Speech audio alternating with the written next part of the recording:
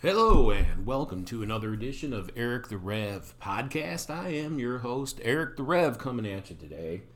And I wanted to talk about something that's happening in our culture today. And before I start, I'd like to read Romans 12:19 through 21. And St. Paul writes to us by saying, "Beloved, never avenge yourselves, but leave it to the wrath of God. For it is written, 'Vengeance is mine, I will repay,' says the Lord. No, to the contrary, if your enemy is hungry, feed him. If he is thirsty, give him something to drink. For by so doing, you will heap burning coals on his head. Do not be overcome by evil, but rather overcome evil with good." You know, what is happening in our culture today? I hear that question asked by many of my parishioners. I myself have asked it from time to time. Every day we hear more and more violence, more mass shootings, rapes, road rage, murders of all kind. Evil abounds, and you know what? There's nothing new under the sun. Indeed, it always has. These things have always been with us, and they will always be with us until the second coming of Christ. However, apparently due to media attention, it seems to be ramping up in violence, doesn't it? When I was back in Chicagoland for vacation, the mass shooting in Highland Park made national headlines, and I had many folks from Lamb of God emailing me and texting me to see if Jen and I were okay. And we were fine. We were more than an hour and a half away from the shooting. However, this took place not in a ghetto, not in a poor neighborhood, but in an affluent suburb. And this kind of activity also appears to be on the rise. In fact, just last Thursday, there was a shooting in the Old River Road community here in Slidell. Jen and I were just leaving a lunch visit with some of our members when we noticed police scouring the roadside ditches looking for what appeared to be a gun thrown out of the window of a car that was trying to get away. This shooting happened not in a ghetto area, but in an affluent subdivision where many of our own members live. In fact, just this last Sunday, Jen and I experienced a bit of fear as we were turning into the church parking lot. A dark green GMC Sierra followed us, riding my tail, all the way from I-10 down Allen Road and followed us right into the church parking lot. He apparently noticed that he had followed me into a church parking lot, noticed his surroundings, and made a slow turn around in our lot and left. Who knows what this guy wanted? I didn't cut him off. And yet he rode my butt all the way to the church, like he was angry about something. Who knows? I felt that the Lord delivered us from evil that day. I just read that members of Congress and the Supreme Court are being given an additional $10,000 allowance for security systems for their private homes due to a gross increase in death threats for both sides of the aisle. The article said that America is now entering a new dangerous era of political violence. I have also read that folks all around the country are crying out for a permanent division, that red states need to break away from the blue states, that there is an intolerance of political ideologies all over the place. We hear about bullying on social media, intolerance of everything and everyone who disagrees with us, and the urge for revenge is palpable in today's hypersensitive culture. Fear is indeed everywhere. The temptation of our human nature is to retaliate. It is to get revenge, or it is to go to the opposite extreme and close ourselves off, to sequester ourselves from the evil world that is around us. Well, my friends, neither is a viable option for the Christian. In Paul's day, Christianity was a hunted and hated, reviled minority. Believers were being jailed for being a part of an outlaw cult. You see, Christianity was not recognized as a legal religion by Rome. Jewish leaders were actively seeking the arrest and even the death of Christians. Paul himself was one such persecutor of the faith. He knew firsthand. He had legal documents granting him the authority from the Sanhedrin to arrest and to bring back to Jerusalem in chains those who claimed to be Christian. And we all know what happened to Paul on the road to Damascus, don't we? To fulfill that charge given him by the Sanhedrin. The risen Lord Jesus Christ literally knocked him off that self-righteous high horse that he was on, and he called him to be an apostle. We see that in Acts 9. So how are we Christians, the disciples of Jesus Christ? How are we to respond during these challenging times? Again, let's read Romans 12, 19 through 21. Beloved, never avenge yourselves, but leave it to the wrath of God. For it is written, vengeance is mine, I will repay, says the Lord. No, to the contrary, if your enemy is hungry, feed him. If he is thirsty, give him something to drink, for by so doing you will heap burning coals upon his head. Do not be overcome by evil, but rather overcome evil with good. The Christian is never, capitalized, never, to avenge themselves or to retaliate in any fashion. It is God's job alone to avenge. Vengeance is mine, says the Lord. So what are we to do? Well, Paul tells us we are to love all people no matter what. The Lord have mercy on us. That is a very tall order, isn't it? That goes against every fiber that is in our fallen human being. Instead of revenge, Paul teaches us to give our enemies to eat if they're hungry and give them something to drink if they're thirsty. He is telling us to love and serve them even if they desire to kill us. I do believe that this is abhorrent to our fallen sinful nature. It doesn't make a lick of sense, does it? Why would we love and serve those who wish to kill us, harm us in any way, eradicate the faith from our society? Does it not make much more sense to retaliate? And yet, what does this achieve? It achieves nothing but more hatred, more violence, more intolerance. It is meeting people on Satan's battlefield of choice. Satan alone is laughing and spreading his wings wide as we play right into his evil game. No, what does Paul say is the outcome of doing good to those who wish us evil? He says it is like heaping burning coals upon their head. Why? Because our good will be plainly seen by all, and their evil will stand out even the greater. Our good works, as a fruit of faith, will stoke the fires of hell, but not in the manner and intention our sinful nature desires. It will fulfill the purpose for which God intends and allows him room for vengeance. Jesus said Satan cannot cast out Satan, nor can a house divided stand. He says this in Matthew 12:26. One cannot cast out evil with evil.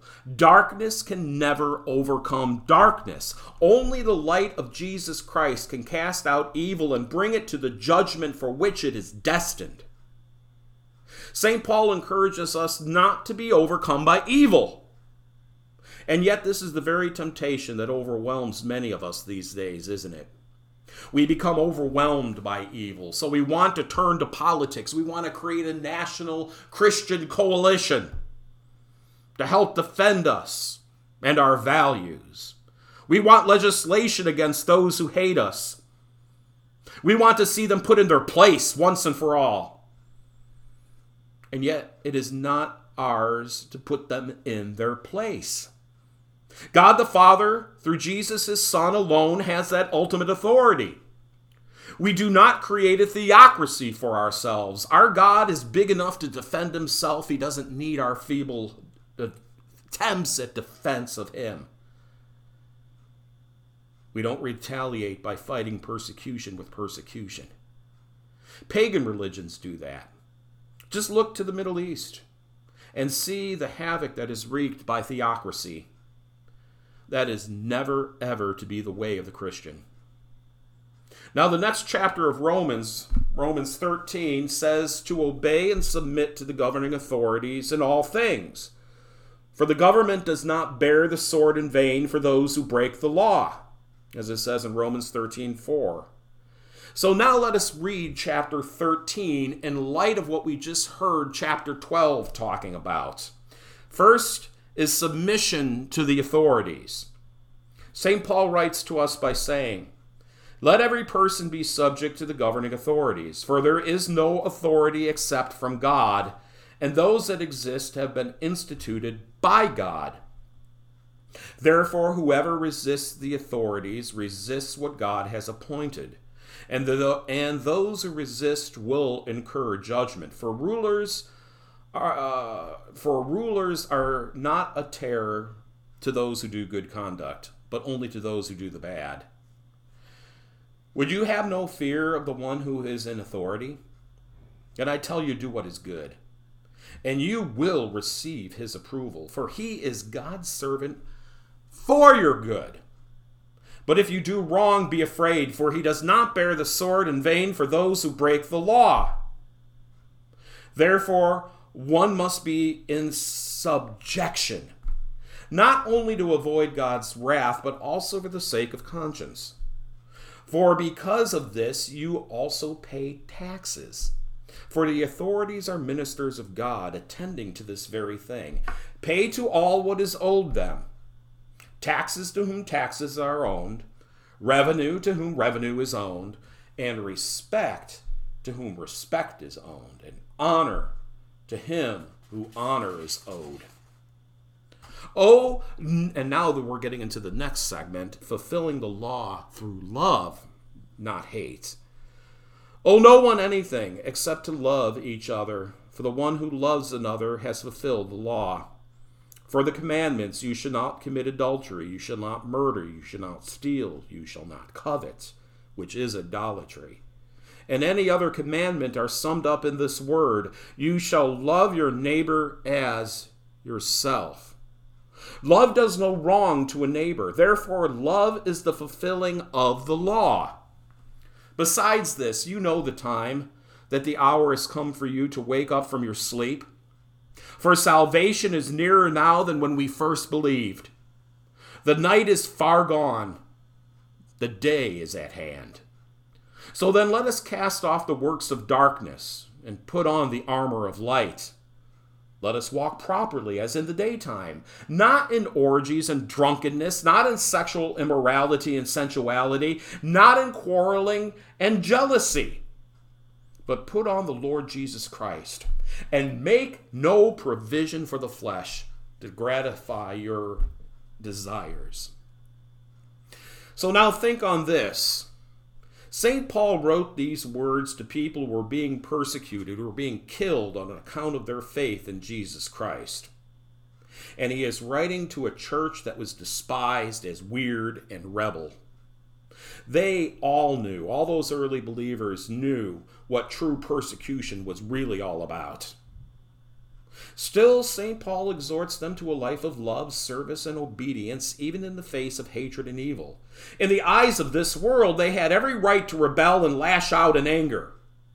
But this is not the way of Christ and his church. Love. This is one of the many traits that separates true Christianity from all other false religions. They will know you are my disciples by your love for one another. John 13:35. Do you see and hear what God is saying to us through this scripture? We don't rebel. We do not seek revenge. We do not put our trust in princes or in a Son of Man who cannot save and has no hope. We do not trust politics. We do not seek revenge. We don't lash out in anger. We don't persecute those who persecute us. To do so is directly contrary to the life of discipleship in Jesus Christ. It goes against everything that Jesus teaches us in the Sermon on the Mount in Matthew chapters 5 through 7. Jesus says that we are the salt of the earth and the light of the world. He says this in Matthew 5:13 through 16. We are called to be different to make a difference in this world, not to blend in with the rest of this fallen world from which we have been called out from. If we do, we lose our saltiness. If we do, we hide the light of Christ under a bushel in the dark. Instead, we are to shine forth in love and service for all people so that they may see your good deeds and give glory to your Father who is in heaven, Jesus said in Matthew 5:16. Right now, today, right now in the midst of all this fear, violence, cultural upheaval, and evil, the people of God and Jesus Christ should be shining brightly. In fact, we should be the calmest ones in the room. For we know that we have the ultimate victory of eternal life in Jesus' death and resurrection.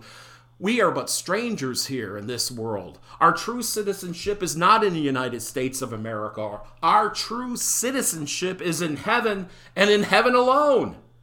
This is the eternal perspective we have been given by grace through faith in Jesus Christ.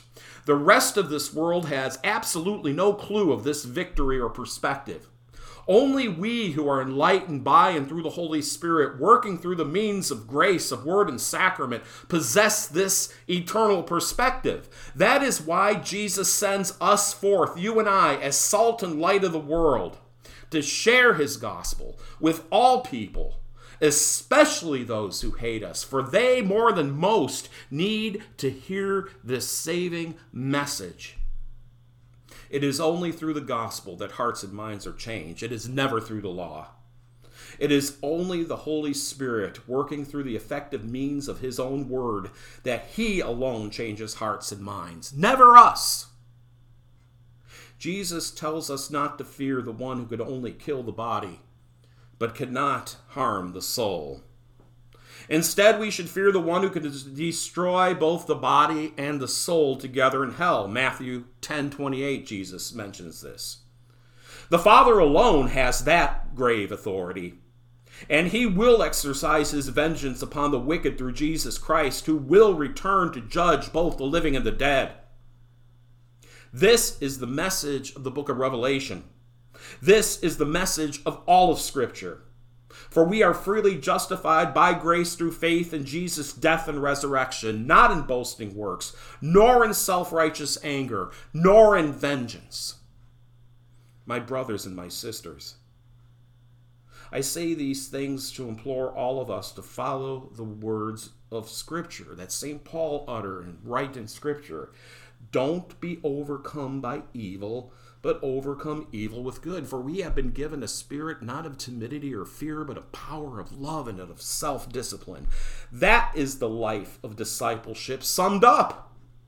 That is the fulfillment of the new command of love that Jesus gives us in John 13:34 through 35. And a new command I give you, to love one another, as I have loved you. All of you must love one another, as I have loved you. And all people will know you are my disciples by your love for one another. Not by our hatred, not by our anger, not by our arrogance, not by our political affiliation, but by our love for one another. And then this leads to the lasting and sublime peace that Jesus gives us in John 14:27. My peace I give you, my peace I leave you. I do not give as the world gives. Therefore, do not let your hearts be troubled, and be not afraid. That is the peace that far surpasses all understanding in this fallen world of death. Amen.